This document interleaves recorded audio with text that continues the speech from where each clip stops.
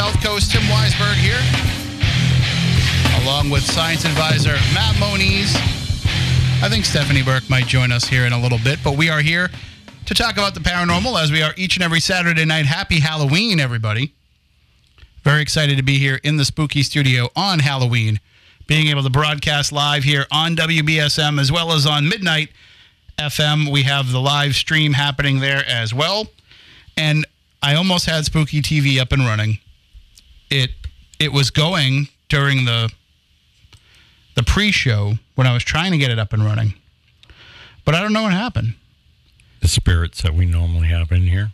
I normally this is the time that Stephanie would say Mercury retrograde, but I don't think that we're in that anymore. I think that might have stopped. I don't know, but I'm not sure either. But that's all right. We're getting closer to bringing it back, although I don't think it's going to be very good. I was testing some Mercury retrograde or the Spooky TV stream. I was messing around with it before the program. I got it going. I had it actually streaming on YouTube. For some reason, now it's stopped. But the shots were not that great because we have plexiglass now between us. Yeah.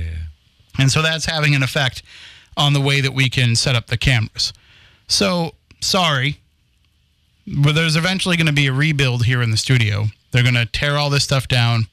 They have to rebuild it. They're going to... Next month, right? Or is it I think it got... December? I think it got held up again just because of everything that's been going on with the pandemic. So, and I think the newsroom is getting done first. Yeah, they keep saying this. It's just because of the pandemic. Things got slowed down, and now the construction team is behind, so hopefully it'll get done eventually.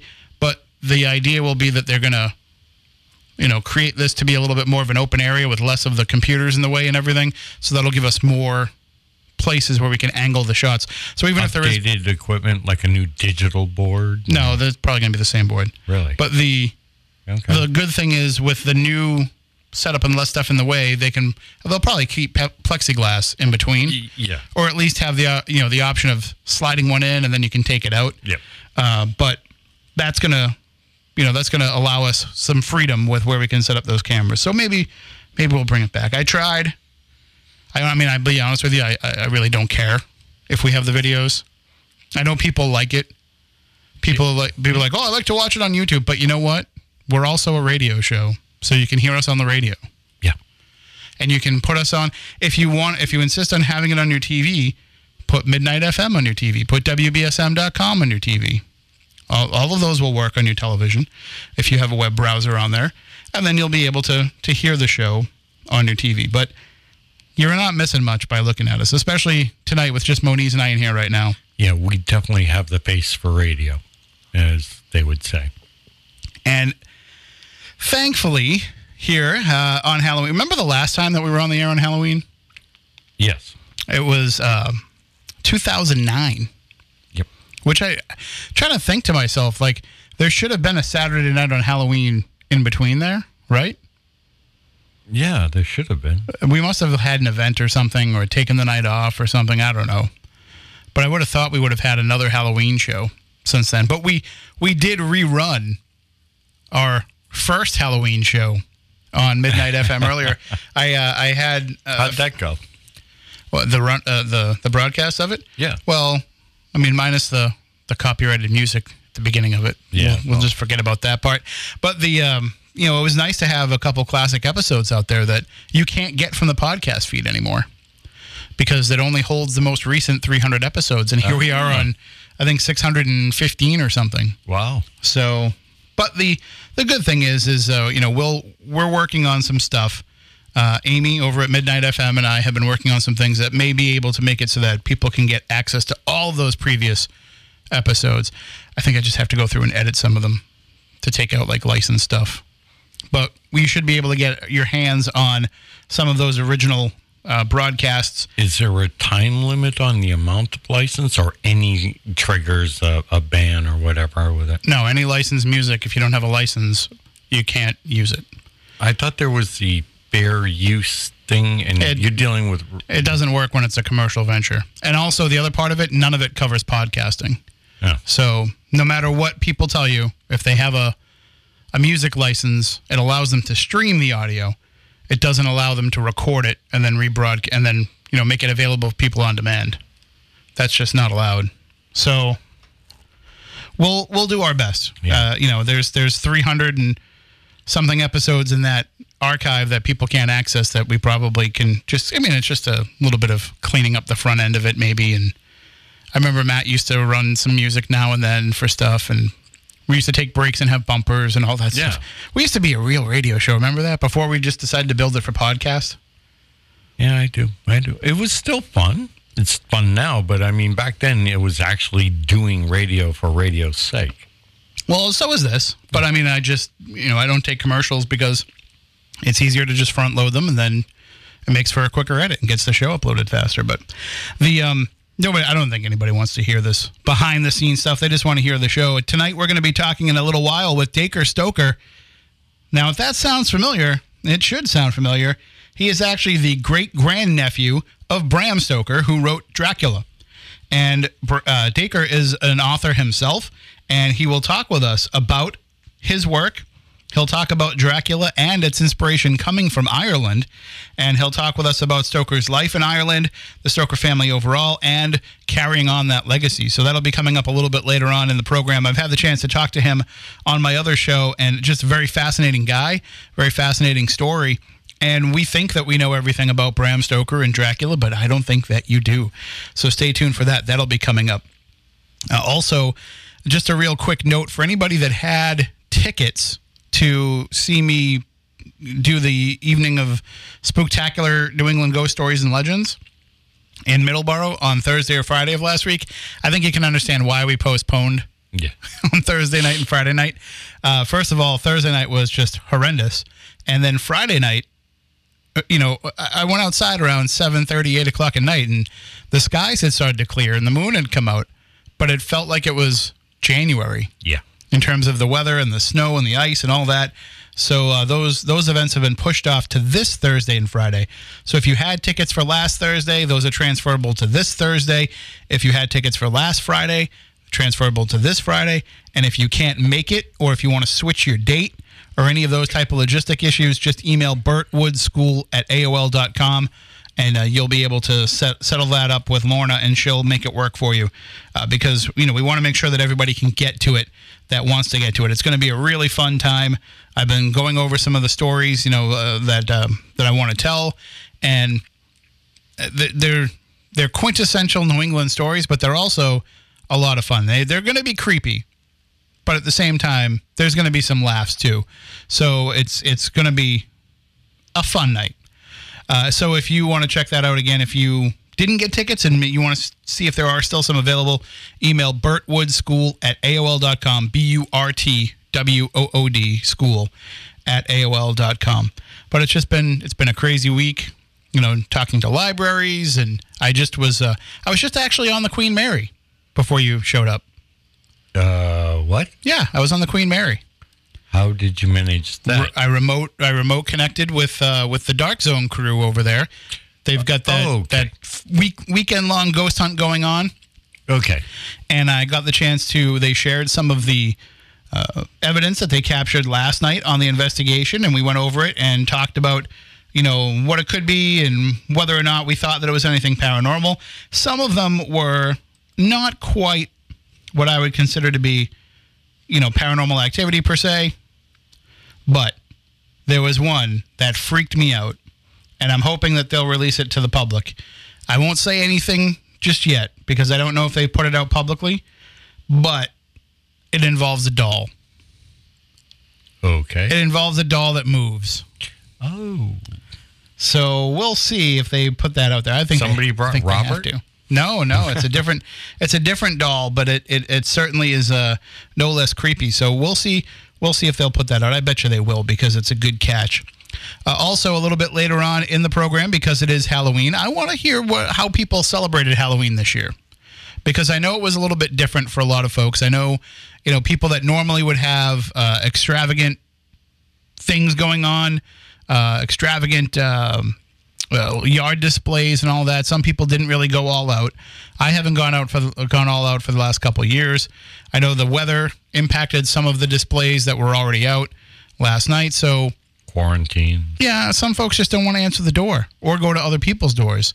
So I understand that. So I want to hear the creative ways that people celebrated Halloween, and we'll have the phone lines open a little bit later on. I do think we have a phone call right now, though, so let's see who is on the line. Good evening. You are on Spooky South Coast. Hello. Hello, Matt and Tim. This is Matt from Minnesota, longtime fan. Just tuned in at the beginning here. Happy Halloween. To you as well. Tim, if I heard you right, I think you mentioned at the beginning that Spooky hasn't been on Halloween Eve since 2009. I think I heard you say that. I think so. And then I was racking my brain a little bit, and I seem to recall that you were live on Halloween on 2015, and I went onto YouTube, and I see there's a Spooky video from Halloween live show in 2015 with Chris Balzano. 'Cause I remember listening to that episode a few times on YouTube. So assuming that is correct, then I think the last time you were on live on Halloween would have been in 2015, because I really did enjoy that episode. So I think, mathematically that probably figures out, but... Yeah, because the leap year there, and... Yeah, I just have no recollection of that at all, but you listened to it a few times, so it was an okay episode then? Yeah, I liked it. I've listened to it sometimes at work. I have it on in the background, some of the old Spooky episodes, and if I recall, I hadn't listened to it in a while, but if I recall, I think it was one where Chris hadn't been on in a long time, so it was kind of one of his, quote-unquote triumphant returns to Spooky, as I remember. But anyway, so I do think 2015 was the last Halloween show for Spooky. So that's all. Well, I'll look forward to listening here. Thank you very much, Matt. Happy Halloween. Yeah, thanks, guys. Happy Halloween. Bye-bye. So, yeah, I mean, I'm not surprised. I totally blocked it out of my brain if it was Chris Balzano. I'm just kidding. I'm just kidding. Well, bear in mind, we're doing these, for us, it's always Halloween. Right. I don't necessarily differentiate from one day to the next. It's all Halloween to me. Well, that's the thing, though, is that there's a lot to cover and a lot to talk about in the world of the paranormal and in the world of, Halloween observances and all of that. And I think that this year, more than ever, because people couldn't go out and do the things that they normally would have done, they stayed in and they spent a lot of time soaking up the different content that's been created. So, I mean, last night we had on Midnight Society, we had on Mark Cowden, he's an American who's been living for the last 20 years or so in Ireland, and he was in a haunted pub that's now a museum, conducting an investigation while also telling us, some Irish ghost stories and talking about the paranormal and everything. And we talked about the origins of Halloween and all of that. I mean, that's kind of how people are celebrating Halloween this year, that they're using it as an opportunity to learn, maybe because they can't go out and actually do. Well, it's like a lot of things in 2020, we were doing a lot of things virtually, in a sense. This has become like the virtual year because we can't do anything in person as much as we used to. And that's become something that people have been asking me about, too, is do you think that as, whenever things get back to normal, as much as I hate using that term, but when people are back out investigating and running ghost events and all that kind of stuff. Here's the newsflash. We were never really normal, Tim. Right. I don't want to be normal. But I do want to get back out and investigate and go back out and be able to give lectures in person and all of that. But people have been asking, will we include the virtual part of it now going forward? And I almost think that you have to, because now you've given, first of all, I mean, it could be a while before people feel safe enough to go out and gather in crowds anyway, and everybody can kind of do that at their own pace. But I think, the advantage to this is you've grown an audience for things that are happening on a worldwide level. So not only are you reaching out to the local people, but now you've got this group of people that have been watching what you've been doing from all over that are going to want to continue watching what you're doing. The new remote viewers, so as it would be. But this time using technology rather than telekinetic. And they can go on, they can go right into the libraries as we're speaking about these topics. They can go right into whatever other civic organizations we might be speaking in front of. They can be right alongside us on investigations too. I mean, there's a big clamor now because I've been going out and doing a few live broadcasts from some haunted places that people have been saying, well, can't you just do the same thing but with an investigation? Well, yeah, we could, and we should, because why not? Well, it would involve us putting a little bit of money into equipment to do it, but not so much. Not that much, but yeah. But it can be done. That's why I love working with the Dark Zone, because they've got a professional setup where they set the place up. You know, it looks like a television broadcast, but they're connecting with all these folks remotely. They're doing things on the ship. They've got security cameras that people can check at any time during the investigation. Tonight they had bands involved with. This whole weekend they have bands involved, like Filter and Silver Sun Pickups. You know, bands that you actually know. And it's just amazing how much they're able to put all this stuff together technologically. And I know our friends Greg and Dana Newkirk. They've been doing virtual conventions. Oh. And side note, I may have that Bigfoot item he's looking for. Oh, well, he'll be very excited about that. But that's the great thing about this now, is because we can connect with people. We can connect with people anywhere, and they can hang out with us, and we can do cool things. Like, I think we have our guest on the line, who I believe is joining us from Canada. Are you with us, Dacre? Well, I'm actually joining you from South Carolina. I moved a number of years ago from Canada. Oh, okay. Well, that's probably better in terms of, weather this time of year, because if we're getting snow in New England, I can only imagine what Canada has to deal with. Yeah, I'm kind of one of those people that got a little tired of the snow, but so did my South Carolinian wife, who I dragged up there for a couple of years. By about September, she said, I think we got to head south when we can. Well, we are very excited to talk with you. We had a great discussion a while back on my other show, and I thought this was a good topic for Halloween for sure to talk about. And of course, we introduced you as Dacre Stoker. You are the great grandnephew of Bram Stoker. That is correct. Yes, Bram's youngest brother, Dr. George Stoker, was my great grandfather. And there's, first of all, the question that I would have is, was that something that was a point of interest or a point of contention for you growing up with that name? Well, you hit the nail on the head. It's sort of funny growing up in Montreal. You get these kind of jokes in middle school and early high school years when anything you do, you're a little bit off the center.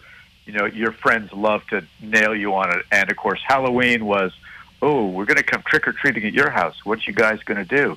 Take my blood or give candy? And it just got a little tiring after a while, and finally broke down and said, Dad, what is this all about? And I think at about the age of 14 or 15, he sat me down and said, well, son, it's time to tell you. And he pulled out this first edition of Dracula that had been passed on down from Bram. Actually signed it to his mom, and then his mom passed on to one of his brothers who had moved to British Columbia, and somehow we got it. And I'm the custodian of it, and I'm a little embarrassed to say that's the first edition that I read, and then I realized how valuable it was, and I bought myself a cheap version to really study. And what was it like for you then to read that and to realize that it was, that was someone in your family that had created something that has become so timeless? Well, that's a good question, because honestly, the first time around, it was like, oh, God, this is a difficult book to read. It's the epistolary style. It doesn't present itself, the antagonist Dracula doesn't present himself quickly and easily. So for, 14-year-old who's more interested in sports and then girls, it was like, God, this took a while. But when I read this book called In Search of Dracula just a few years later, which had come out by two Boston College professors, McNally and Florescu, that was sort of the pivotal piece of scholarly work. They discovered the Dracula notes in the Rosenbach Museum in Philadelphia. They linked all that to Bram Stoker's research into Vlad Dracula, Vlad the Impaler, and that's when I got really interested, because then it was like, there's more than just the story. There's all the backstory, and this is our relative, and so many other people care. I better take notice, and that's when I really got into it. And in researching it and finding out kind of how the story was put together, it was something that was not really just all springing from Bram's imagination. There was a lot of research that went into creating the story.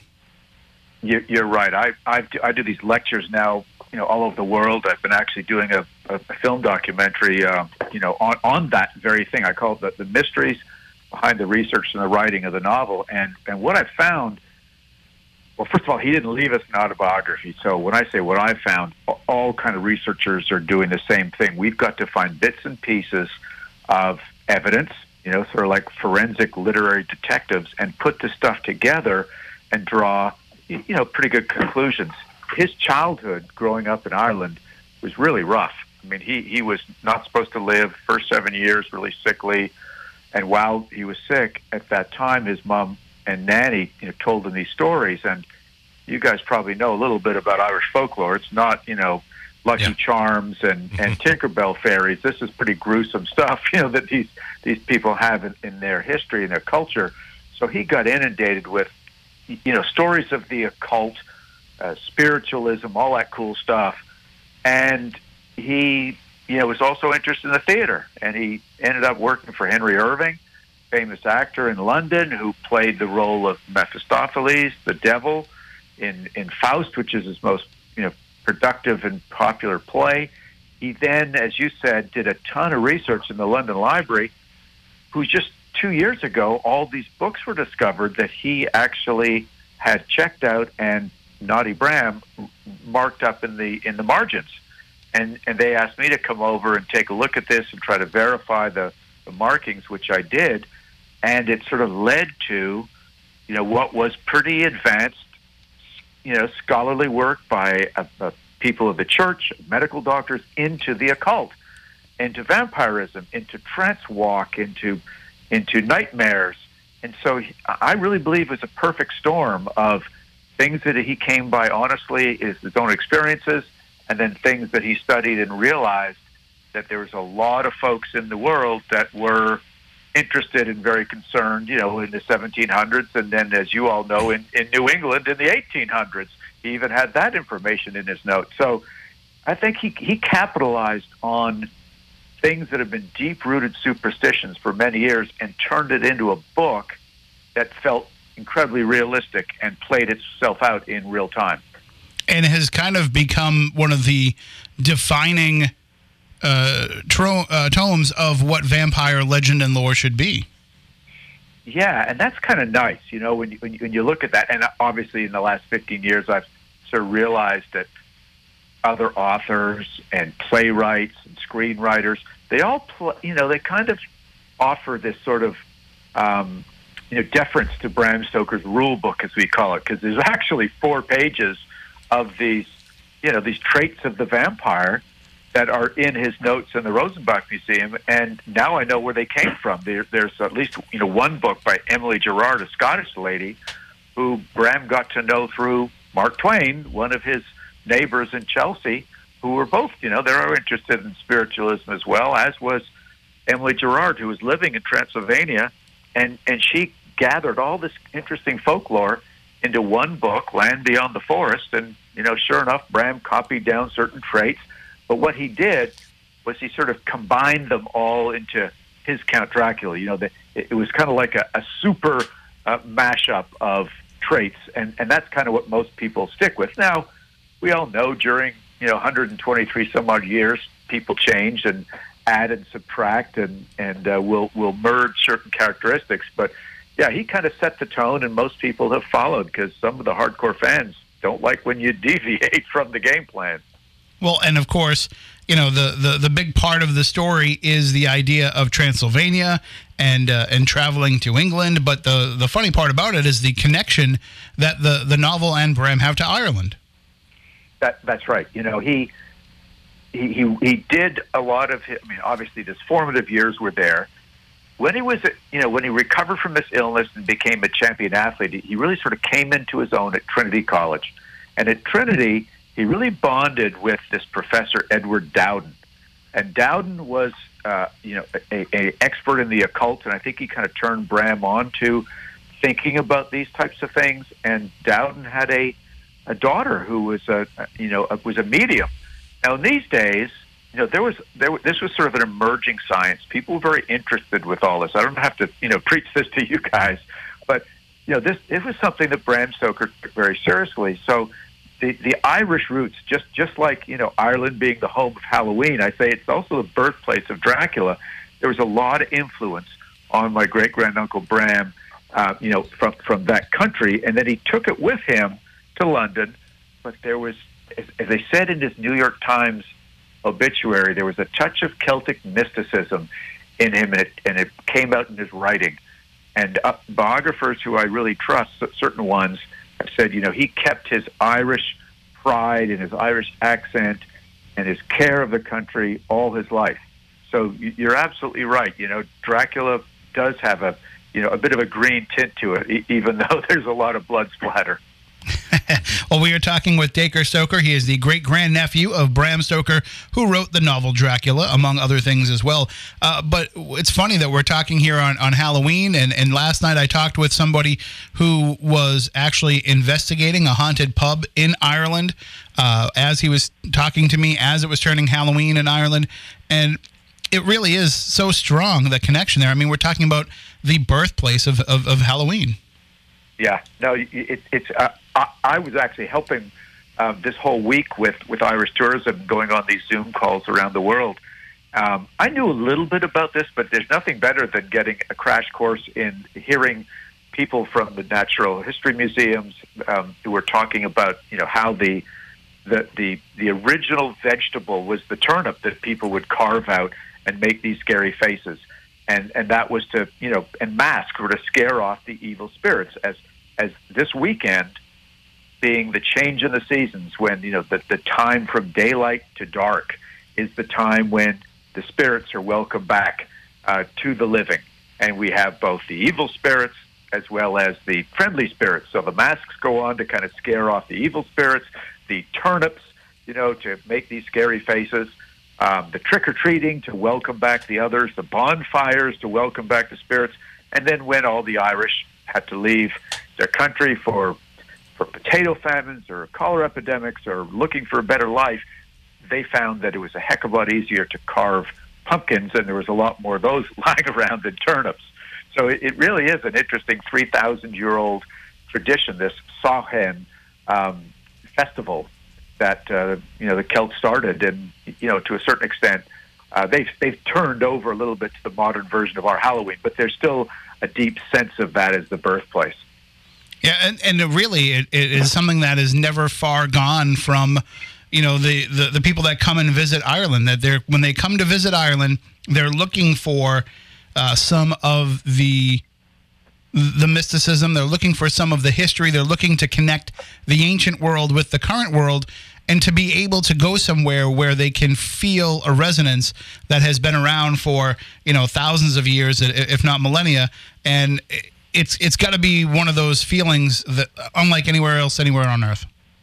But I agree, but I'll also say it's really strange because I actually take small tours to Transylvania, to Ireland, and northern Scotland, where Bram actually did the writing, and Whitby, England, where Bram got inspired to write 6, 7, and 8. And there's a strange similarity between sort of the rural Irish. You've got to. I mean, as much as I love Dublin, you've got to get outside that to really see the country. And once you get outside, and you go to these wonderful small towns, and you have a pub lunch, or you get and meet people, they still to this day, sort of, they're very polite and everything else, but they do hold some of these old traditions. And the same thing in rural parts of Transylvania.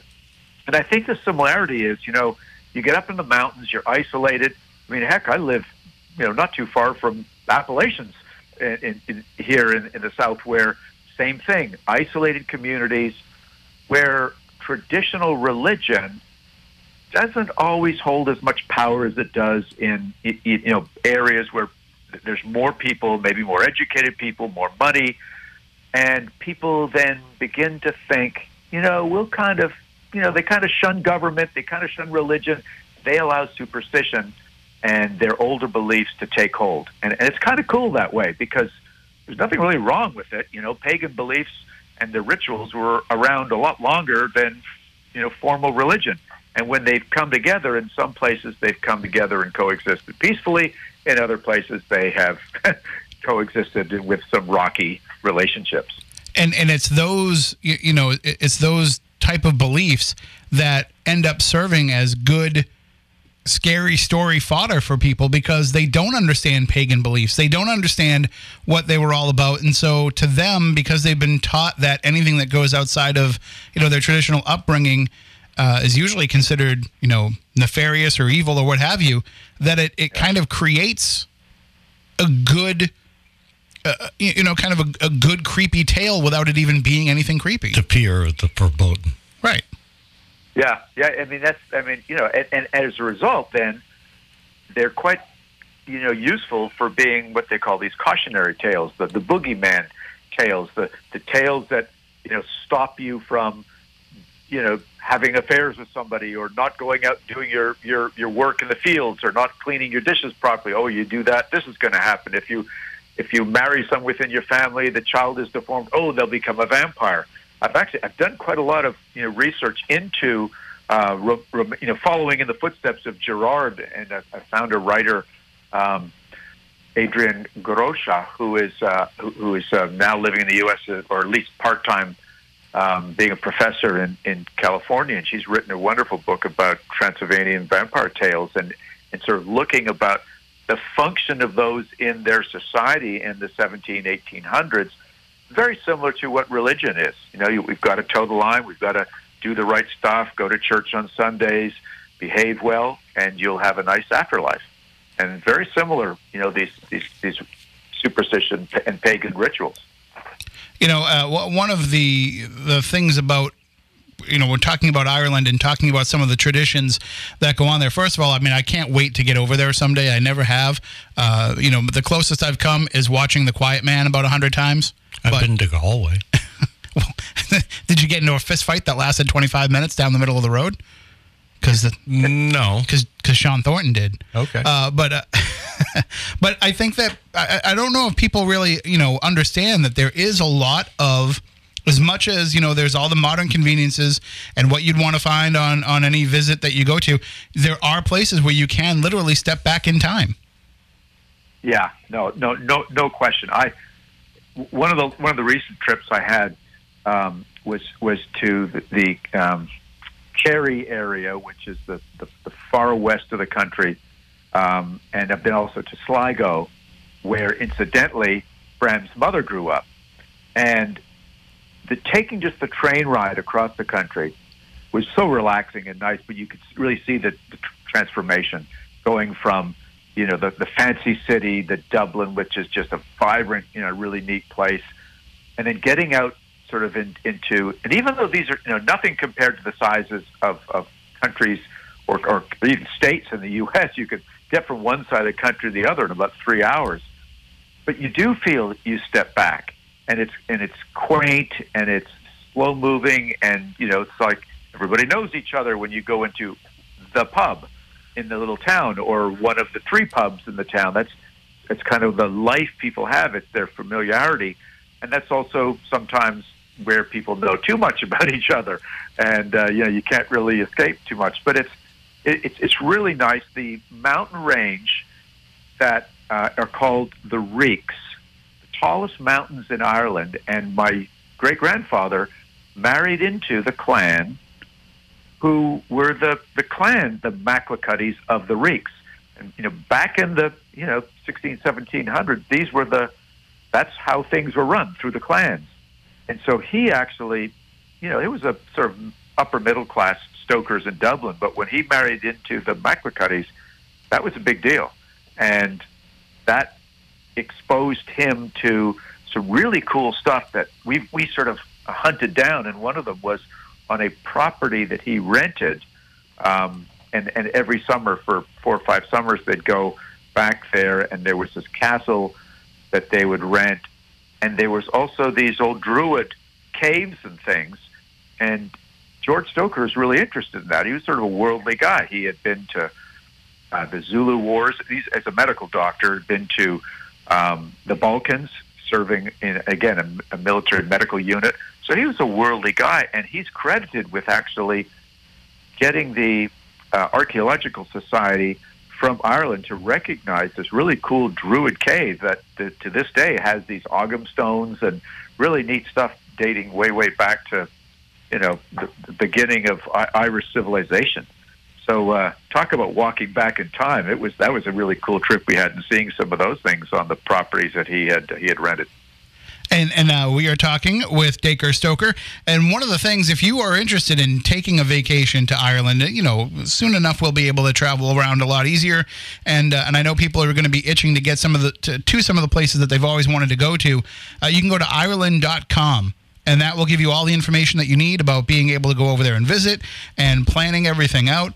But also, I want everybody out there who has been there, do me a favor, share with us some of your memories, share with us some of your photos and videos and things that you might have taken on your previous visits. And there's a couple of hashtags that you can use in those so that we can see them and share them around with other folks as well. Hashtag longing for Ireland, hashtag love Ireland, or if you want to get spooky with it, hashtag Ireland home of Halloween. And I look forward to seeing what people put out there because I don't think I know anybody that's ever been there, Dacre, that hasn't said that they can't wait to go back. Yeah, I agree. I think I've now been there about 6 or 7 times, and I normally am there at this time of the year because they have these wonderful Bram Stoker festivals that our family helped encourage them to start years ago, and I think it's in its 8th or 9th year, and it's a fun coming together. It's not just about spookiness. It's a family thing. They've got street parades. They've got plays. People are inspired by Bram Stoker. They put on music. I usually go over and give sort of one of my lectures. So I'm kind of itching to get back myself. But yeah, it's a wonderful country. A lot of fun to go check out. Now, in addition to being related to Bram Stoker, you've also picked up the mantle, and you're an author as well.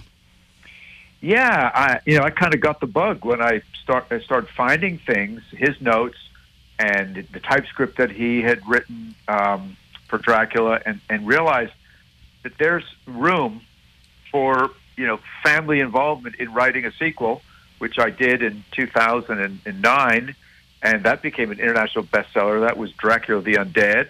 And then recently a prequel, which is actually doing even better than the first one, with J.D. Barker.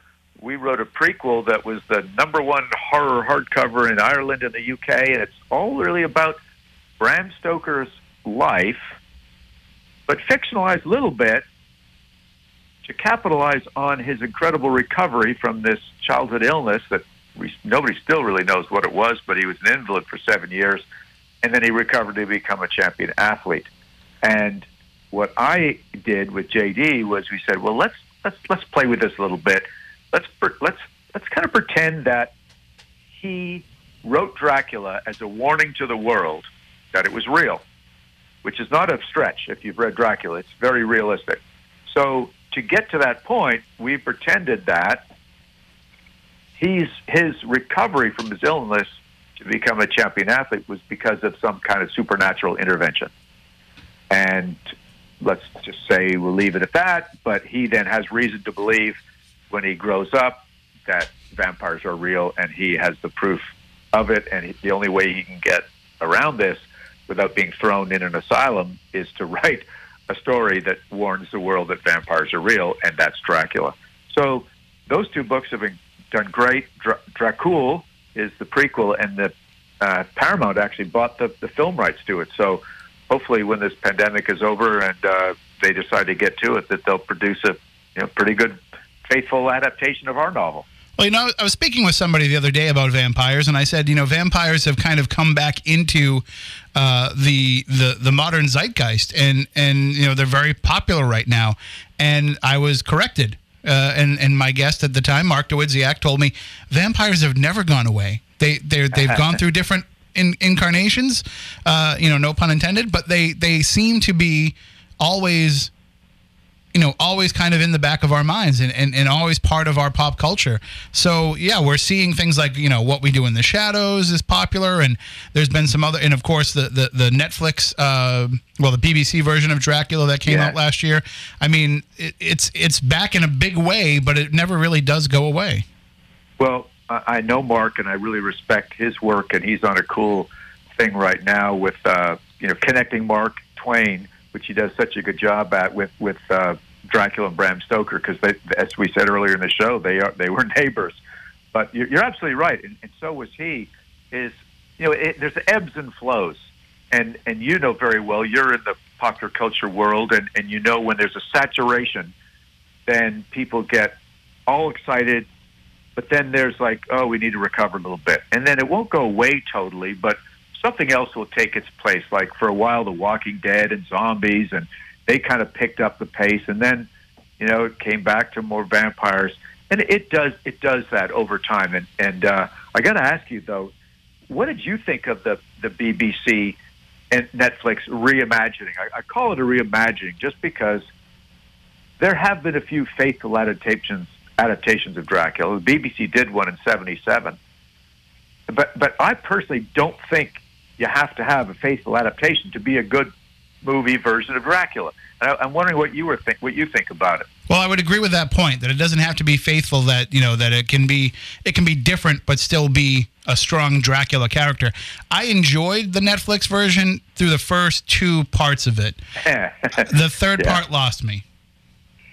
Yeah, I agree. That's probably pretty common with most people, because don't you really feel that vibe in the first 2 episodes where you want to spend time in that monastery with Sister Agatha, because Bram didn't touch on that very much. And you want to spend more time with Demeter, because in the novel he didn't spend a whole lot of time there. But when they did this time leap, it was like, whoa, I'm not ready for that. I'm still ready for the old vibe. Is that kind of what threw you off too? And I liked where they were going with the story. I liked the idea of taking it in this more modern idea and having some twists in the plot. But I just felt like it was almost like it should have been, a 10-episode series, and that should have been like the last 3 episodes. It rushed. It just kind of rushed to the conclusion, which I thought the conclusion was cool, but there needed to be a little more development of some of those characters before they end up that way. Right. And I've heard, too, that they're talking about making a sequel to it. I don't know how that plan is going to work, but they've been kicking around that idea. That was pre-pandemic, so I don't know if that's changed any plans at all. But, I'm all for I'd be totally on board with a long-form, multi-season Netflix imagining of Dracula. We get 10 episodes every year, and seeing where we can really go with it, because it doesn't just have to be, the Harker and all that version of the story. I would love to know about what he's been like through the years, and what he's been like prior to that incarnation, or prior to that time period. Yeah, I totally agree. First of all, Christopher Lee said it. Nobody's ever filmed Dracula like Bram Stoker wrote it. And because it's an epistolary style novel and there's so many different perspectives, to do it justice, you need a 4 or 5 or 6 episode series to pull it off. But as you said, there's so much room to develop all these things that Bram Stoker either had to edit out, and I know some of the things that he edited out because I actually saw the typescript that Paul Allen's estate owns out in Seattle. And then there's not only that, but things that he didn't even put in, but he mentioned, like the relationships between all the band of heroes. Van Helsing, he's lost a son. His wife's in an insane asylum. He's a doctor, a lawyer, and a physician. This is something, obviously, that they've beaten to death in other versions of Van Helsing, but nobody's really gone into, that I know of anyway, his deep beginnings. And the same with Mina, an orphan. Where did she come from? How did all these people know each other? There's a lot of material that could be used. And I'm actually working on some graphic novels to fill in some of those gaps. And maybe if that works out, somebody will want to take a look at those. And that, graphic novels look a whole lot like storyboards. Maybe somebody wants to take that and work on that. We'll see. And I know the perfect guy for them to reach out to if they want to start putting it into effect. Put the Stoker name on it, and it's only going to get people to tune in even more. So hopefully that can happen. Well, thank you. That would be cool. Well, Dacre, I want to thank you so much for joining us. Hopefully we can have you come back sometime, and we'll talk even more. That would be great. Just remember, as you already said once, Ireland, the home of Halloween and the birthplace of Dracula. Everybody, all your listeners, have a safe rest of your Halloween, and same with you guys. Thanks for having me on the show. All right, take care. Now get into your coffin before the sun comes up. That's where I'm headed, man. Okay, take care. See you later. Thank you. That is Dacre Stoker. And you can find all of his works, too. Just all you have to do is go online, go to Amazon, wherever you would go to pick up books. You'll find his work as well as Bram Stoker's work.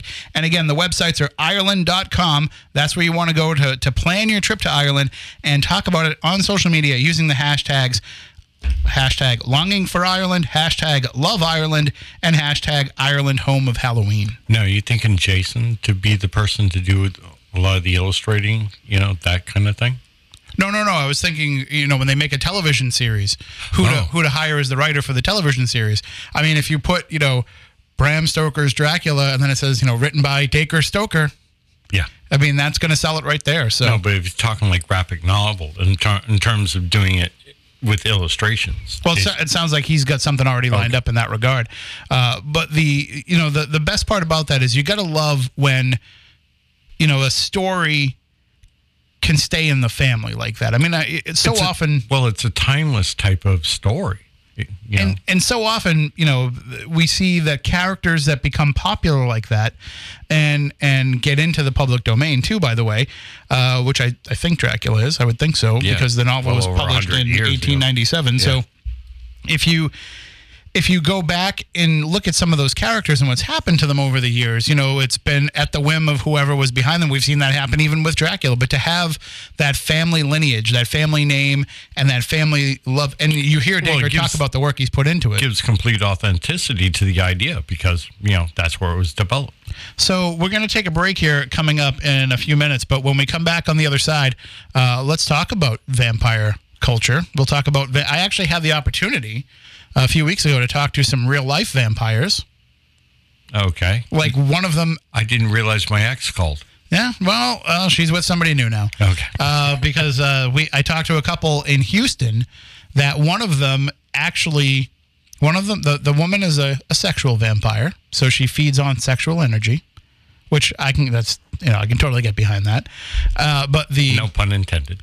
The man, so she's the queen of the Houston Vampire Court, the king of the Houston Vampire Court. He is a literal blood drinker. Okay. And he drinks it from the person.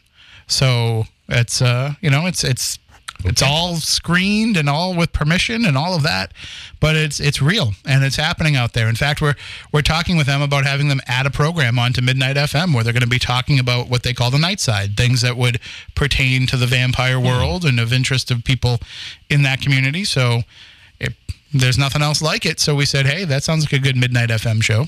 So they're working on developing that now. But when we come back, we can talk a little bit about vampires. I'll also ask people out there, what is your favorite vampire movie? A lot of folks are looking for horror movies to watch here for Halloween and for this weekend.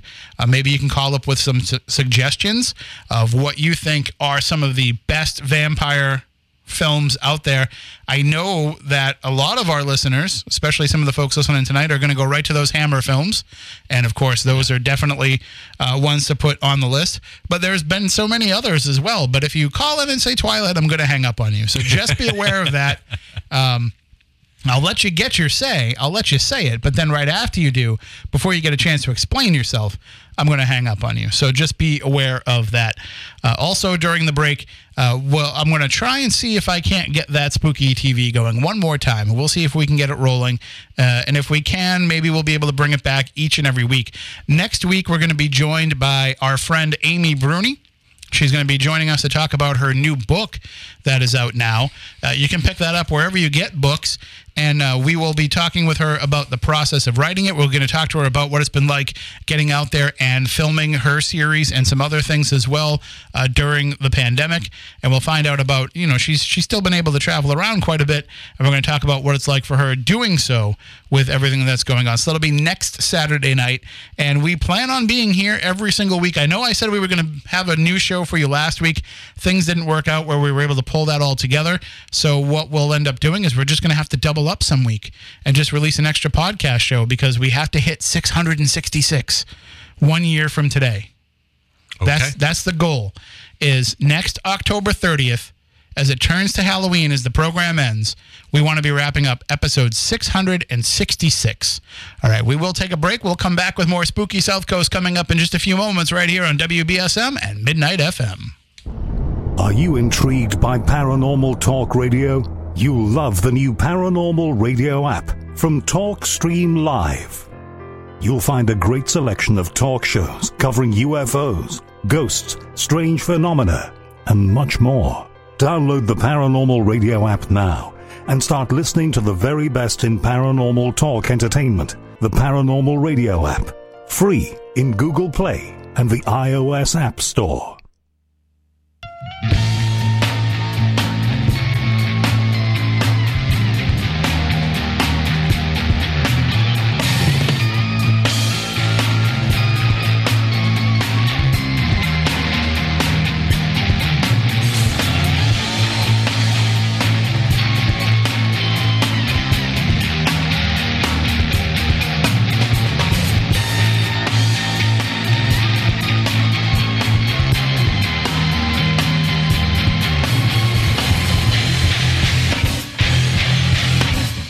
Welcome back. Hour number 2 of Spooky South Coast.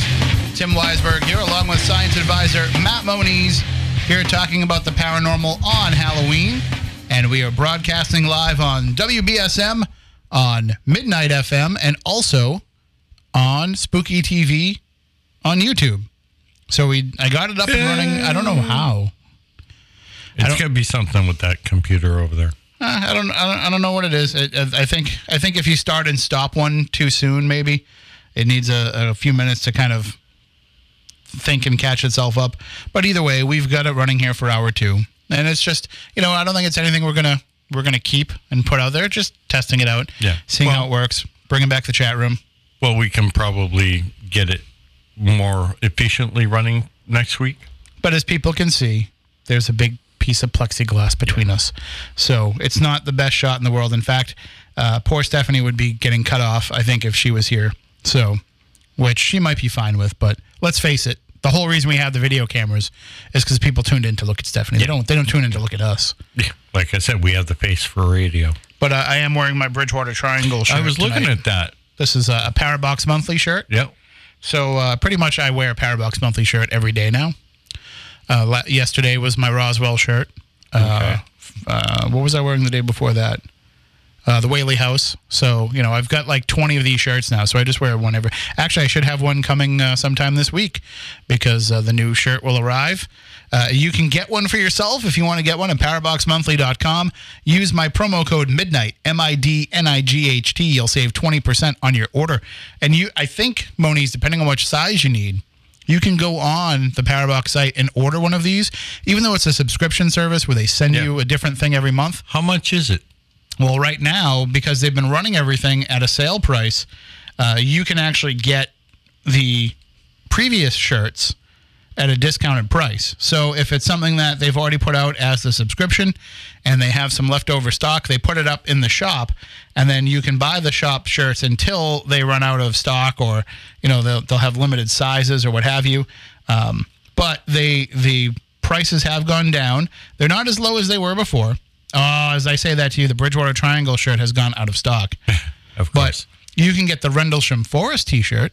I wouldn't mind that one. And that's on sale right now for normally $22. It's on sale for $13.20. And you can apply the promo code on that and save an extra 20% on top of that. How much for the whole Parabox? If you want to get the monthly subscription, that can be done by going to paraboxmonthly.com, signing up for the regular option. You can pick your plan. It can be month to month, and you'll pay $19.95 a month. You can also pick a 3-month plan or a 6-month plan and take a little bit of money off of the prices with those. What about a 1 year?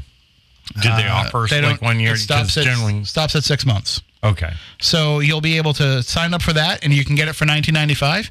You can put in the promo code MIDNIGHT and save 20%. So now take $20 off of that. You're paying about $80 to get 6 soft style t-shirts with they're cool t-shirts. And there's a hidden message, a hidden meaning, a puzzle to be solved in the design, and I can never figure them out, but they give you a card that helps you with it. But I let them be and just They're cool just on their own. Right. They're a conversation piece everywhere I go. People talk to me about the things that are in my shirts. So PowerboxMonthly.com if you want to get one for yourself. Definitely want one of the Bridgewater ones, so that's, Well, I'd say reach out to them and see. Even though it's off the site, they might have a few kicking around the shop. You never know. And I'm sure they'll come up with some other, individual designs for it, different designs, I should say, for it as they go forward, because they come up with such cool stories and legends and things to make designs for. Now, where are they out of? I'm not sure. I know it comes out of a box. No. That's about as much as I know. I was just wondering where they were headquartered at. I think it's in California. Okay. But I was saying before the break that I wanted to talk about, some of the favorite vampire movies. And also, if you have any, different ways that you celebrated Halloween tonight, you can call in 508-996-0500. That is the number to call in here on Spooky South Coast, 508-996-0500. You can also jump in the chat room at Spooky TV on Spooky TV on YouTube. Just look at the YouTube channel, go to YouTube, go to the Spooky South Coast channel, and then you'll see the live video right there. I was even able to fix the thing that wasn't bringing it up on the main page, which is helpful. But I'm trying to think of what the first vampire film was that I watched. Probably had to be one of the old Hammer horror films. It was probably something that I caught, one of those Creature double feature type of thing. Creature double feature, or maybe, I know that they used to run Elvira on the weekends because I used to stay up and watch that sometimes. So it was probably something along those lines. But are you old enough to remember Dark Shadows as a rerun? I remember Dark Shadows from when they came out with it, and I want to say it was like 1990 or 91. They came up with the summer series on NBC, where it was like a reboot of it. I'm talking the original series. I know they did rerun it. But as part of that reboot, they were rerunning some of the old episodes, and I forget which cable channel was running them, but one of them brought it back, and that's where I first kind of saw it. And then I watched a few of them, but I didn't really follow along with it.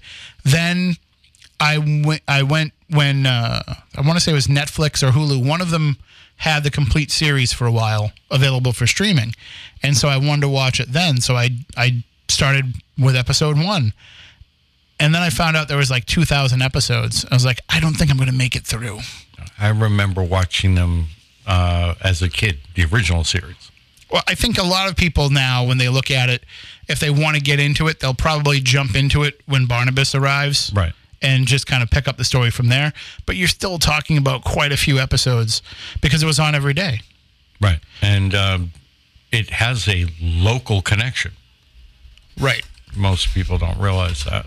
Well, the exteriors were filmed in Rhode Island, right? Yeah, RISD. One of the authors and one of the writes was from the area of Westport. And I believe, I want to say the off of Rockadundy Road on the border of North Dartmouth and Westport, or so the legend goes. I know somebody that went to the actual cemetery where the name Barnabas Collins was lifted from, as well as several other names used in the series. There was a house that was for sale in New Bedford.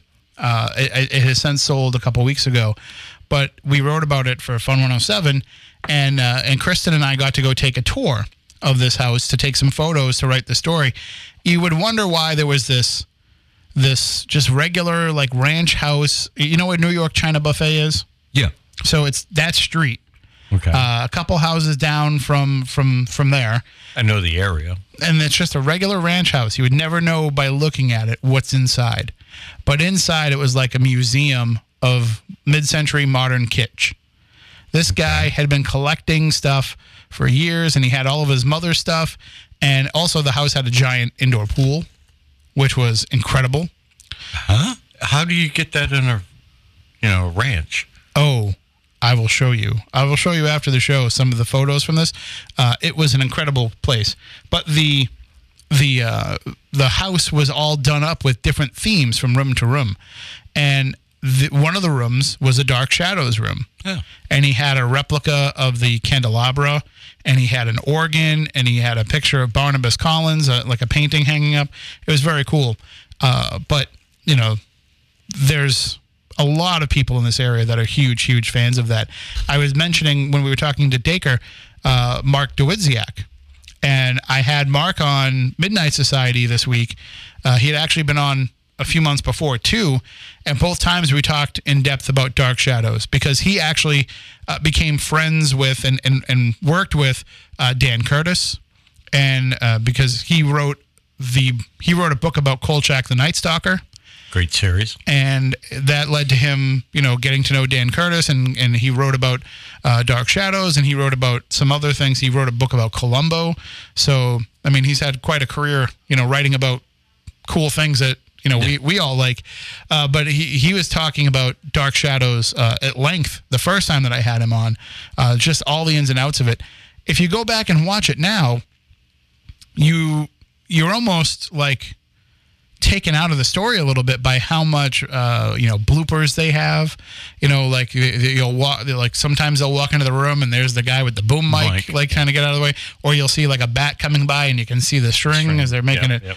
But as he was saying, like they were making an episode for weekday broadcast, so they were making one every day, and so they didn't really worry about that kind of stuff, because the way they looked at it is people are going to watch it once and then never watch it again. Yeah. And it turns out it's one of the most beloved series of all time, and there's people who have seen the 2,000 episodes 3 or 4 times over. So yeah, I guess they were kind of wrong on that one. The other thing that we didn't bring up with him was the local connection Dracula has here as well, Mercy Brown, because Bram Stoker, I believe, had all of the newspaper clippings from that particular thing. When I had Dacre on my other show, I talked to him about that, and he said, how much of that was true and how much of that was legend. If I remember right, there was some dispute to it, but it definitely would have been something, as he was collecting all these vampire stories. It was in the news, and it definitely would have been something that would have had influence over him. I mean, listen, vampire stories go on for a long time. Dracula was not the first vampire legend, but it was a style of vampire that became the almost the actual trope for a vampire. Right. No, the vampires themselves, the whole, we'll call it anthropological, go back as far as man. And they transcend cultures. So. We had last year we had AP Sylvia on, who wrote a book all about the history of vampires, and that's a fascinating read. I highly recommend it. But I like some of the twists that they put into vampires in modern times. One of my favorite movies, not just vampire movies, but one of my favorite movies is From Dusk Till Dawn. Oh, that's a classic.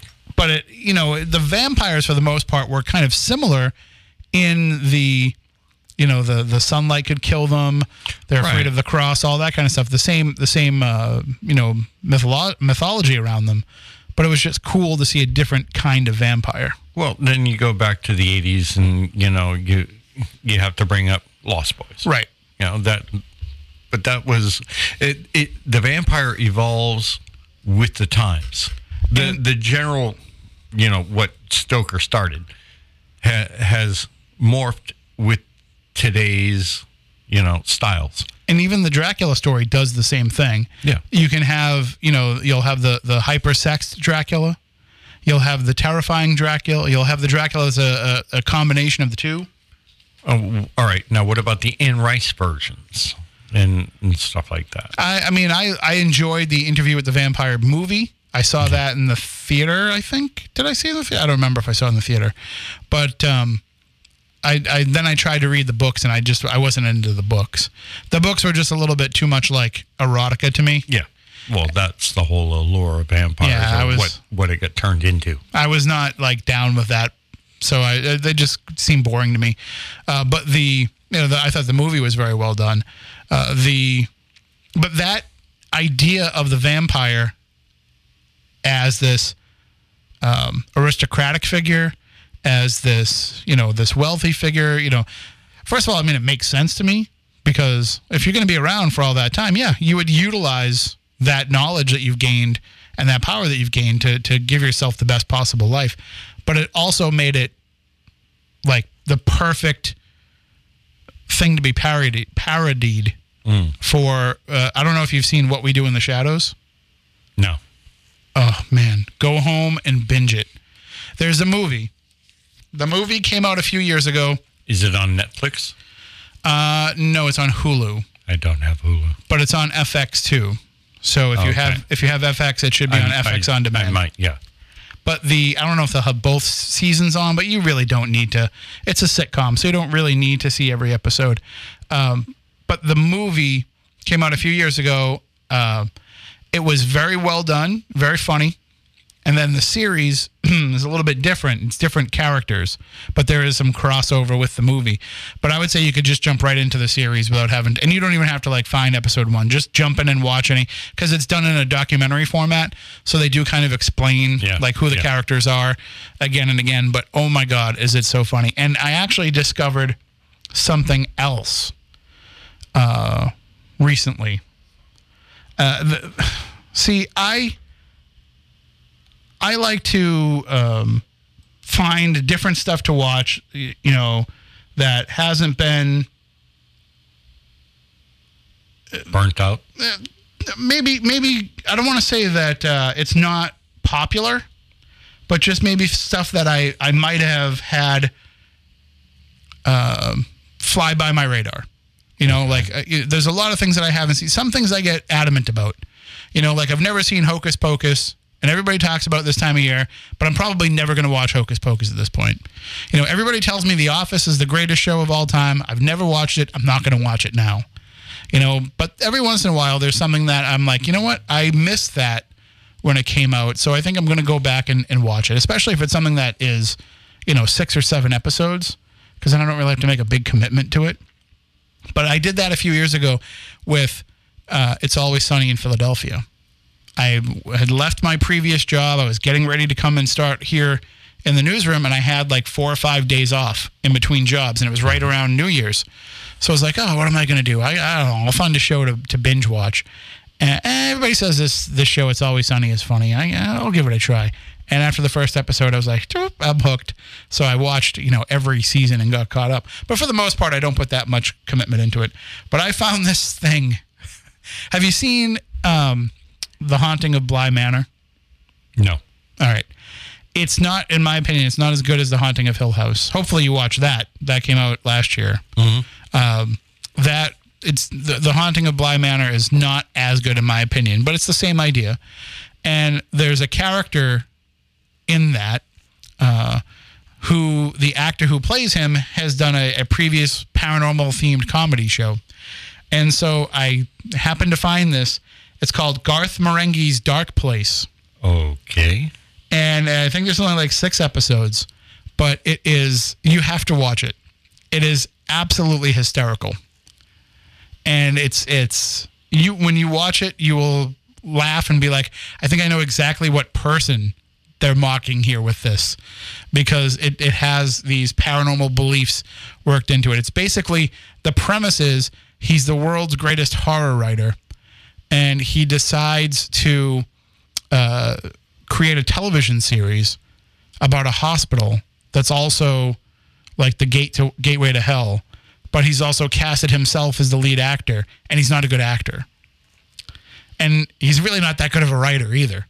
So it really turns into this whole twisted and he brings in all of his friends who aren't actors either to be in it too, and it's ridiculously funny, but it's extremely self-aware too. And when you watch it, you're gonna be like, oh yeah, nope, I think I know who that's a reference to. I think I get that. Well, text me a link to it and I'll check it out. You will. They're all on YouTube. It's so good, and I watch it at 2 or 3 in the morning when I'm done with Midnight Society, which is probably, the time that I'm going to laugh at anything, but I'm pretty sure that I'd be laughing at this no matter what time of day. So anyway, that's worth checking out. I think we have a phone call on the line. I believe it's Lamone. So I'm just preparing you for that ahead of time. Okay, player. Good evening. You're on Spooky South Coast. Hello. What's shaking, Playboys? What's happening, Lamone? Lamone, how you guys doing? Hey, what's up? All right. Like in the first Kolchak movie before this became a series, it was about the Vegas vampire. You heard about that, right? Yep. Yeah. And so whenever you come out here, I'll take you to the street where they filmed it at. But that was based on a true story of what happened in '68 Las Vegas. And so that's really scary because it's like for a long time, you know, do you remember in the movie where they had Desert Posse, which is Metropolitan Police Department nowadays? They had like 12 of them. That the guy literally beat them down and got shot point blank with shotguns and he escaped. And I can show you the house. It used to be Binion's house. You know, Benny Binion. It was his house, not the one in Pahrump where they were robbing the sons. You know, all the silver was buried out there, but it's here in Vegas, and that place is spooky as it is. But also, you guys know, of course, Sean Connery died. Yes. Yeah. And I'd like to give a little props up to Sean Connery too. So, I'm so glad. And remember, you said you didn't know when they'll have it back on. You'd be back on TV, back on the YouTube. And I'm glad you're back where you belong, so we get to see you beautiful guys. Well, I don't know how much we'll stick with it. I mean, we're on tonight. Well, I got my fingers crossed, and I saw a scream like, no. I was like, it's preposterous. I didn't believe. I was like, no. And I remember saying, like, maybe you'll be ready for around Thanksgiving. I said around Halloween. That'd be perfect time for it. He said, I don't know, but it doesn't look like that. I said, well, let's have hope for it. Let's hold on for it. And so one more thing, Timmy. Now, when I was talking to you last weekend, I said that when I was talking about saying I can't have you guys pay for a round trip, first class round trip ticket for me, and she kept saying like she's saying like this. I got up to about 1,000, not 4,000. That's Oprah's kind of sitting fee. But I said for 1,000, and that's I was just going to get that out there, get that situated, and. One other thing also, but you remember I was telling you about how the earthquakes and stuff, I mean, it was my dreams. I told you about how I saw the stuff coming down, you know, about the California being burnt and when the big quake's going to come. So the stuff coming from the sky, which I saw, and it's all going to be part of it. Now, if you know, you'll start seeing like these earthquakes, they're happening all over. And they're like a lot, especially here in the United States. A lot of them, when I went back and looked at them visually, you know, using my God-gifted abilities, I seen a lot of them are on electrical lines, but the big giant lines. You know, like you remember in Seven, where they filmed this, they did that in Seven, how they had that one where they went up there. What's in the box? But there's one of the places where I see quakes coming from there. And a lot of this stuff is going down. It's happening like I saw in my dream. Ever since like the mid-'80s, you know, I told my mom I saw something coming down from the sky, dealing with the sky before your birthday. And then she said, well, I guess we're on election day, huh? Because her birthday is the 4th. And so the 3rd is election day, right? Yes, the 3rd will be election day, Tuesday. Curses. Well, so I'm just saying everybody needs to hold on to the horses. There's going to be a lot of people dying in the next 8-10 years. A lot of people dying, and I literally say there's going to be a third of the people that's living today is going to be dead. And it's not. I'm not just talking about from unrest and stuff. I'm talking about pestilence. A lot of earthly changes, earthquakes and stuff going down. I see a lot of that happening, and like next they're trying to immunize people for this COVID stuff.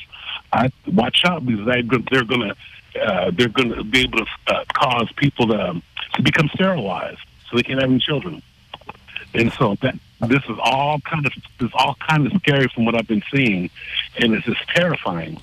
And it's like I see this stuff going on, and I've known about it, and it's like now it's finally giving me a time limit where I see these things going down. So I was thinking some Europe earthquake that happened like in Greece, so that it's too late for that. Tried to say something about that last night before some crazy old guy hung up the phone. But I sound a lot better tonight, don't I? You do sound pretty well tonight, Lamone. There was a little problem with me kicking the audio out to the YouTube stream, but I fixed that. You know, things changed a little bit here on the board since the last time we did this. But you sound very good. I think you sound awfully charming yourself. Look how svelte you are. Thank you. Look how thin you're getting, young man. Also, I like to say you're like the MacGyver of the paranormal. so that would be a good thing. Okay. So I'm going to finish listening to your program. And one other thing, what size shirts do you know? I'm a kind of portly kind of fella. What kind of size shirts does your box guys have? Well, I can tell you, as I'm losing weight here, my size has changed a little bit, but I ordered 4X shirts from them because they do run small. I was wearing a 3. I think I'm probably down to a 2, but the 4X shirts from them are very comfortable. So that's I would recommend that if you're a larger person. I would recommend going with that. Well, I'm pretty. 4X would be kind of nice. For instance, like the Avengers movie, how they had the last one would have had those uniforms, like the uniforms they had before they went into space. Mm-hmm. I've like got 2 of those shirts, and they were like 4X, and they fit me so tight I can't even. I'm not even trying to put them on. I'm not trying to show off all my stuff. Like I said, it's like that's what it is. It's really really tight. It must be like they're in Japan. Are they made in Japan? The shirts? I don't think so. No, I'd have to look at the tag and see where they're made, but I don't think they're made in Japan. No. Well, that's like that's a good album though. Good live Iron Maiden album. Yeah. All right, Lamone. Well, we're gonna say goodnight and happy Halloween to you. God bless you guys, and hopefully next week will there be a next week for the show on Tube? Oh yeah. Yeah. Well, we'll see. We'll see about YouTube. I think so. I hope so, because it's just as though the paranormal in life just hasn't been the same without that, without being able to see you guys. It's like, forget the civil unrest. This makes me feel unrested and unwell. All right. And I'm glad that you be good, Matt. You're so talkative these days, Matthew. What's up, Matt? Yeah, just hanging out, player. Just hanging out, All right. I'm sending you something, Timmy, but I won't have it until probably Wednesday, so... And is there going to be a way that you're not? Do you know if you're going to be coming here before April? Oh, I'm not sure. I don't think so. Remember you said something about bringing your dad. One more thing. Tonight on the Movies channel, The Gargoyles. You'll be able to watch that when you get the show's over. It's your favorite movie, Lamone. Your favorite movie's on tonight. It looks like one of my old girlfriend's mom. So like that. All right. Well, see you later. Happy Halloween. Take care. God bless you guys, and may you never sleep under Rudolph the post-nasal drip. Woo-hoo. All right, there we go. That is the one, the only Lamone. Happy Halloween to him. And yeah, I mean, there's certainly a lot to unpack from that call. Yeah. But he mentioned the movie Gargoyle. I don't know if you ever saw that. Are you talking the one from the late 70s, early 80s? Or like the side of the road museum. Yeah. That's actually one of my favorites. Lamone's too. It's one of his absolute favorites. Well, of course, he's got taste. But there's we were talking about vampire movies before, and I think a lot of the cheesy, those cheesy 70s kind of drive-in movies, vampires figured into a lot of those movies. Oh yeah, and they brought some of that mindset and that mentality back in the 90s, because I think from Dusk Till Dawn came out, that kind of and also John Carpenter's Vampires, that kind of inspired some of these vampire movies. What was the one? Gary would know if Gary's listening. I think it was called Embrace of the Vampire, Kiss of the Vampire. One of those that had Alyssa Milano. That was a good one. I want to say that's Kiss of the Vampire. I think you're right there. I think it might be Embrace. Yeah, well, I could look it up, but it's more fun just to guess. Let's see who we have on the line here. Good evening. You are on Spooky South Coast. Hello. Good evening, Tim. Been a while, my friend. How are you? Good. Hey, back last month on 107, there was I saw 2 different pieces of the kind of same story. They were reviewing the last 5 UFO sightings here in southeastern Mass and Bristol County specifically. Mm-hmm. And that one about Fall River, the 2 that look like different sized lanterns in the sky. A friend of mine was the first person to call into the Fall River Fire Police Department about it. Right. And he said the location, if you were coming over the Beggar Bridge, when you look down the river, that first marina that kind of sticks out a long ways, like the Pleasure Crafts, Personal Crafts, it was out over that. Yeah, it was out behind the restaurant there.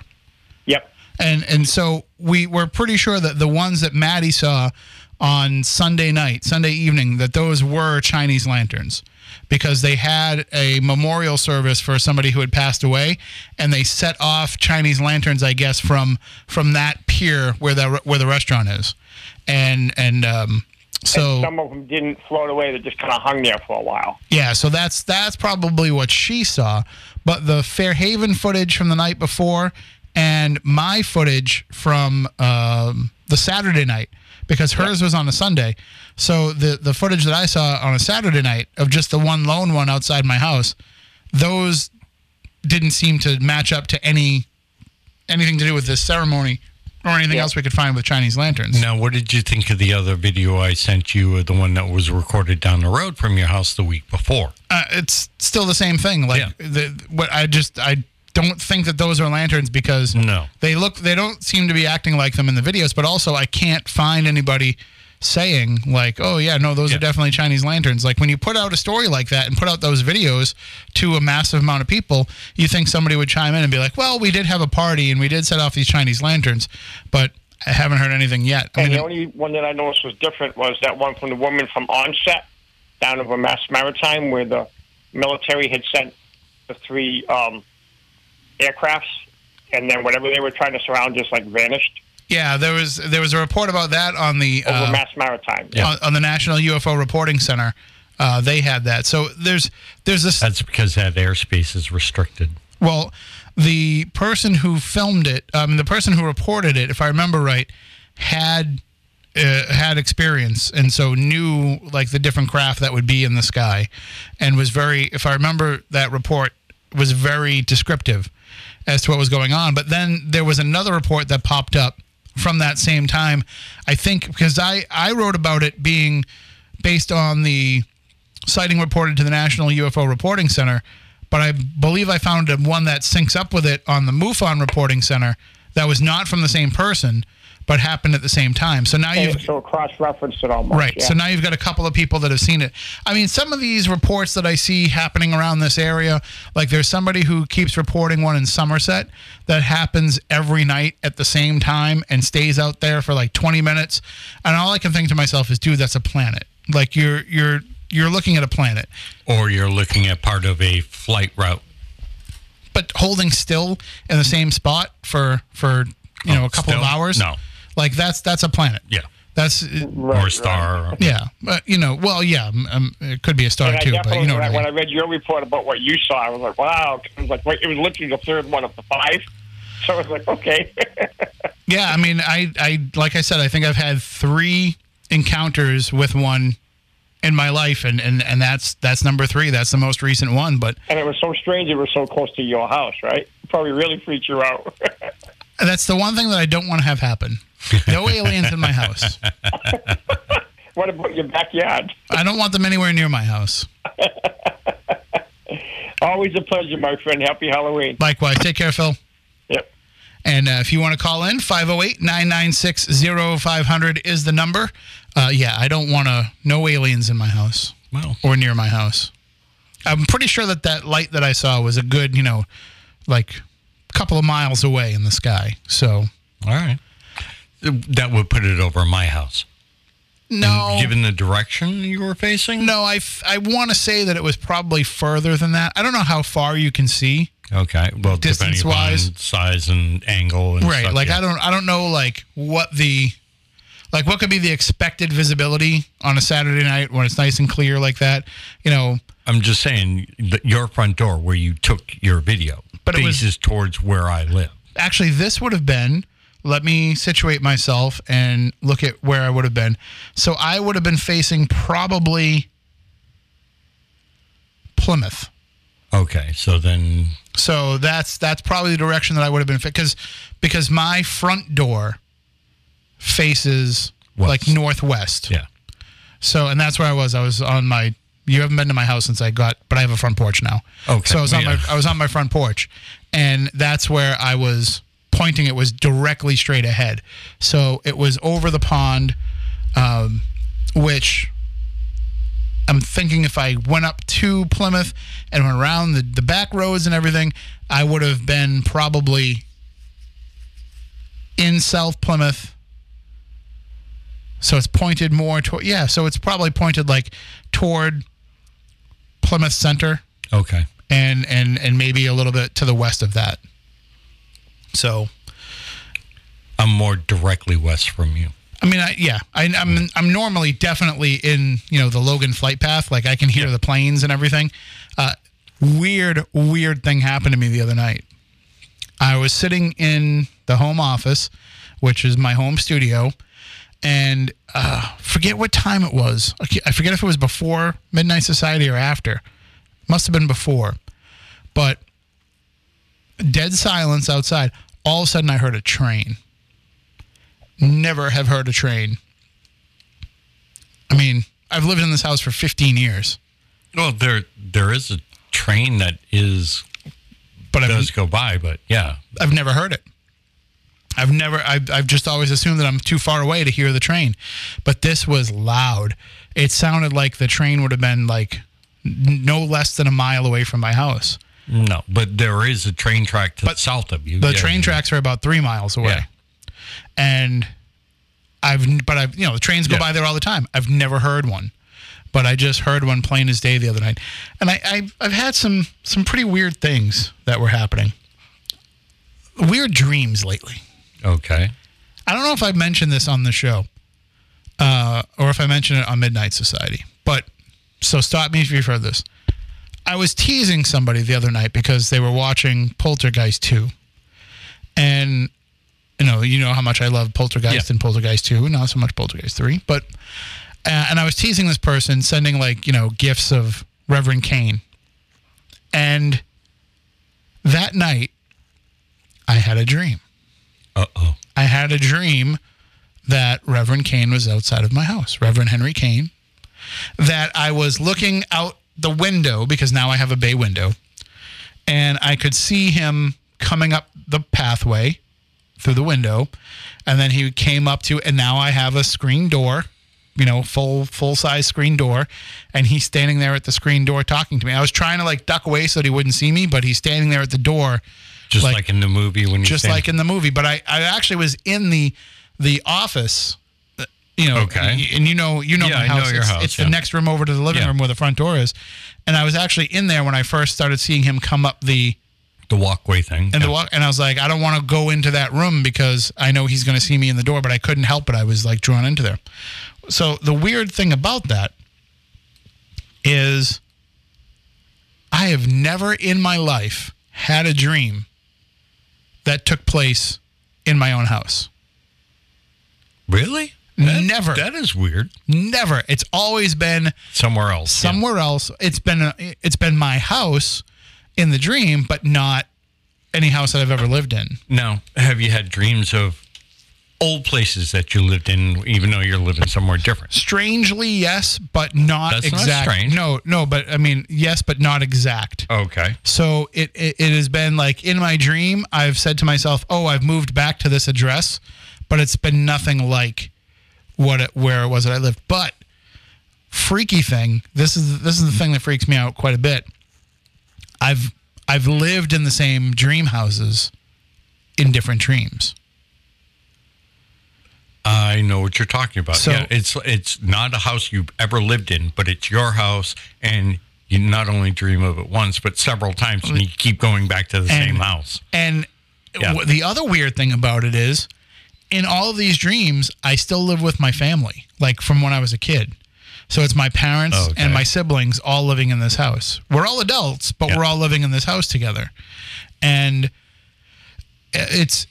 there's one where the house has a large basement. And in that large basement, there are places that we don't go. I believe that's also the same dream house where there are third floor rooms where we don't go. There's another house, dream house, where the very back of the house is an elevated attic space that you can walk up, and when you get back there, we know that it's haunted. And you can go back in there and investigate, but that we don't go in there unless we're going in there to investigate. Is it like an attic loft type of No, thing? It's almost like an auditorium. Okay. It's almost like you open up the door and you walk up some stairs and there's an auditorium space. In an attic. Yes. Okay. So, and in that dream, you have actually been there investigating it with me. Okay. What did I find? I don't know. I don't know if we got to that point in my dream, but it's almost like when I get into these places in my dreams, I know my way around them. Okay. Because I've dreamed of them before, but they're not places that I've ever been. Have you had the occasion where you're in this house and you picked up or found something from a previous dream that is still there? Like No, nothing that I can think of. You understand where I'm going with that? Yeah, but nothing that I can think of. There are some that are a bastardized version of a house that I really did live in. Okay. That I definitely had weird experiences in that house, but it's not exactly the same. And I can tell you exactly where it is. You know where the Domino's Pizza used to be in Wareham, where AJ Mark's Jewelers is? Yes. Yeah. And you know that house that's behind it? I don't know. Little red house or whatever. No, it's white. White now, but it used to be red back in the day. I think it was gray when I lived there, but you know what I mean? The one that's on the train tracks. Yeah. So that's the house that I lived in. Okay. And now it's like a physical therapy place or something, or I think they might have a tattoo place in there now or something. But that's where I lived, and pretty sure that place is haunted. In fact, I keep meaning to go knock on the door and ask if I can go in there. But that place has popped up in a few dreams, but not been the same. And that's the place where I used to live on the sun porch, and I always felt like somebody was outside my door. Well, out there wouldn't be surprised. Not my outside door. See, the way that sun porch was, it had a door to the outside on one end. Yep. And that was like facing where my bed was. My bed faced that. And then behind my bed, it was like there was a door on the side that went out to the front, what should have been the front porch, but the front yard was actually the train tracks. But that's where that door went out. It opened up and went onto that porch. By the way, I will never, ever have a door over my bed ever again. Like I can't sleep that way. A door over your bed? I can't sleep with a door behind me. Oh yeah, I get you. But that was in that house, and then there was also the door that went into the living room, which was directly across the door that faced my bed that went to the outside. And there was, it was a parking lot next to me because the house was next to an auto parts store. So they had a parking lot that had an orange light. So I always had light in my room. It was never dark. But that door that went into the living room, I would wake up in the middle of the night and I would hear that door rattle. I would know that somebody's about to come in and I would hear that door rattle, but nobody ever opened it. And it wasn't anybody in my family.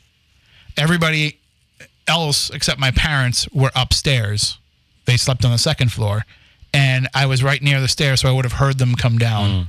But my parents, they wouldn't have come over there and rattled the door anyway. But it would happen all the time. So that's why I always wanted to say, like, maybe if I can just go knock on the door and say, hey, can I come in and walk around? And you don't have to knock. You can address to current occupant. Well, that's a different story. I have to do that with the house that my aunt and uncle lived in, because I've been trying through online records and Facebook and all of that to find the people that live there. And all the people that I find in the online property records say, I've never lived there. So I don't know what's going on with that, but somebody is in there now, so I probably should go knock on that door, because I think about it and then I put it to the back of my mind. But I talked to somebody the other night. I don't know if you're familiar with Deanna Simpson, but her and her husband moved into a house in Pennsylvania, the Hanover Haunting, and Joni Mayhan wrote the book about it. And it's a very terrifying story about what happened to them there. But all I kept thinking was, it sounds similar to my aunt and uncle's story. And her husband's name is Tom Simpson, and my uncle's name is Tom Simpson. So I'm like, this might be a sign that maybe I have to go start looking into this case again a little bit more. But we'll see where that goes. Anyway, 508-996-0500. I don't want to start psychoanalyzing myself here on the air. No, I get it. Now, going back to vampire stuff, and Lamone brought up a case that happened in late 68, early 69 in Las Vegas, and dealing with a real vampire, which was, or said to have been a real vampire. and one of the episodes of Night Stalker focus on this, and it involves that a vampire that goes into a place and it's chased out. And I have on my mother's side almost all of the women, my aunts and female cousins and all that, were all nurse practitioners, doctors, whatever, in the Boston area. I had two cousins that were in late 60s, early 70s, working up in Boston, and they both worked the same floor at the same time. They were nurses, and they talked about somebody that they swore had to have been a vampire, that the guy was actually caught stealing blood, and security chased him. He jumped out a 5th floor window, landed on the ground, and ran away. Well, I mean, I believe there are people who think that they're vampires. So it wouldn't surprise me if there was somebody who was mentally disturbed who wanted to go and drink blood. I don't know if a mentally disturbed person can jump out of a 5th floor window and then run away. No, yeah. You jump out a 5th floor window, you are breaking bones. I mean, I guess it's possible that if you bounce off a few things, you'd be okay. This is but a straight drop straight drop to concrete sidewalk. Yeah, there's no scenario that I could picture that working out. And the window wasn't open. Well, I would think not. Yeah. I would think a 5th floor window, you probably want to keep it closed. Yeah. But the stories of some of the, not with the supernatural abilities, but the people who actually live as vampires, I did not realize that it was something that is as prominent as it is. That there are people who they get an energetic rush from drinking somebody else's blood. Yeah. So you ask them, you say, "Oh, well, what if somebody just gave you a bag of blood?" Yeah, it's okay, but it's not the same. It's not the same as the connection of actually, having somebody cut themselves wherever they do it and actually sucking the blood out of them. And I listen, I don't like the taste of blood. If I cut myself and I have to, I don't like that. It tastes metallic and gross to me, and it turns my stomach. Oh, but it's mainly iron. Yeah, and it's supposed to turn your stomach. Yeah. Because you're not supposed to have a stomach full of blood. Correct. If you do, there's a problem, and you're supposed Correct. to, your body wants to alert you to that problem. So it's fascinating to me that people would do that intentionally. I mean, I get the idea of like the energetic vampires, like, the psychic vampires. Those I can understand. Right. But, there are some people that, well, like myself, I like a really rare steak, the point, it's almost got a beat to it still. But even that, you don't get the. It's not that. It's not straight blood that you're drinking, that you're eating with it. That, I mean, and anybody that eats a steak, the opposite of that is just wrong. Yeah. Well, I mean, I'm not going to tell you who I voted for, but I will say this: I would definitely have not. It's not a prudent political choice to let people know that you like to eat a steak well done, as President Trump did. Okay. 90% of the world probably thinks that you are wrong for doing it that way, and then putting ketchup on it too. I used to like well done steak with ketchup on it too when I was 7. Then I discovered how good it tastes when it's not Nice. well done. Yeah. Actually, my grandmother used to make steaks, and she would always make them well done. And they dipped it in mayonnaise. Oh, wow. So every meal, every dinner, they had the jar of Hellmann's mayonnaise on the table. And you would use that for lubrication to get it down? A dip, a dip. No, my grandmother was a fantastic cook. Okay. But if if you had, so sometimes she would put a little salad on your plate, which was just lettuce and tomato, because they had a garden, so they were always having vegetables. So she'd give you the lettuce and tomato, and then you would have the Hellmann's mayonnaise in the middle, so that you could put the Hellmann's mayonnaise on your salad. And then if you had steak, you put the mayonnaise on the steak. And then I'm trying to think of what else they had. Burgers, I still put mayonnaise on a burger. But I was trying to think of what else She put them, but it went on a lot of things. Yeah.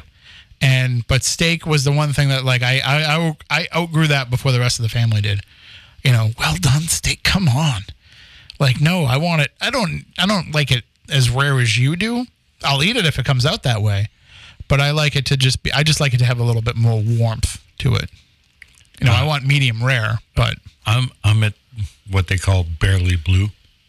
yeah, I don't really, because I don't like the cold. I don't like things that are supposed to be hot that are partially cold. No, it's not cold, but you know what I mean. Slightly warmer than, body temperature. This is super inside stuff right now. But do you remember Lincoln? Oh, That used to come to the diner? Yeah. Lincoln would order burgers that he barely wanted cooked. So, like, he wanted us to put it on the grill, warm it up for like 3 seconds on one side, put it on warm it up for 3 seconds on the other side, and then send it out to him like that. And so one day I said to him, Lincoln, if I didn't cook it at all and just put it on the bun, would you eat it? And he's like, I'd actually prefer it that way. So from then on, whenever he came in, we would just serve him raw hamburger on a bun. That doesn't surprise me. Lincoln was a very, very interesting character. And He would have been paranormal. Well, he is paranormal because I don't know if you know the place that he used to frequent. People keep seeing this guy there that never knew him, And because he died right behind it. Do I believe it? I don't know. I've not seen it. And I would think that you would smell his ghost before you would see him. it. Agreed. But as I said, I'm sure you've heard the same thing. Well, and if you heard him, we should go do an EVP session because it would be unmistakable. Unmistakable if it was him. No doubt. Yeah. How you doing? How you doing, Matt? How you doing? All right, that'll do it for tonight's show. we went somewhere we probably shouldn't have. Yeah. But we'll be back next week. We'll be talking with Amy Bruni from Kindred Spirits. She'll be talking with us about her new book that has just been released, her first ever book, and you can pick it up for yourself. I've been reading it. It is very fascinating. I mean, I know Amy. I've known her for a long time, but there's a lot of stuff in this book that even I didn't know. So we'll talk about all of that with her, not only about the book, but about growing up with the paranormal in her life, pretty much her entire life. We'll also talk to her about all of her travels. All right, that'll do it. Until next week, happy Halloween. Stay spooktacular.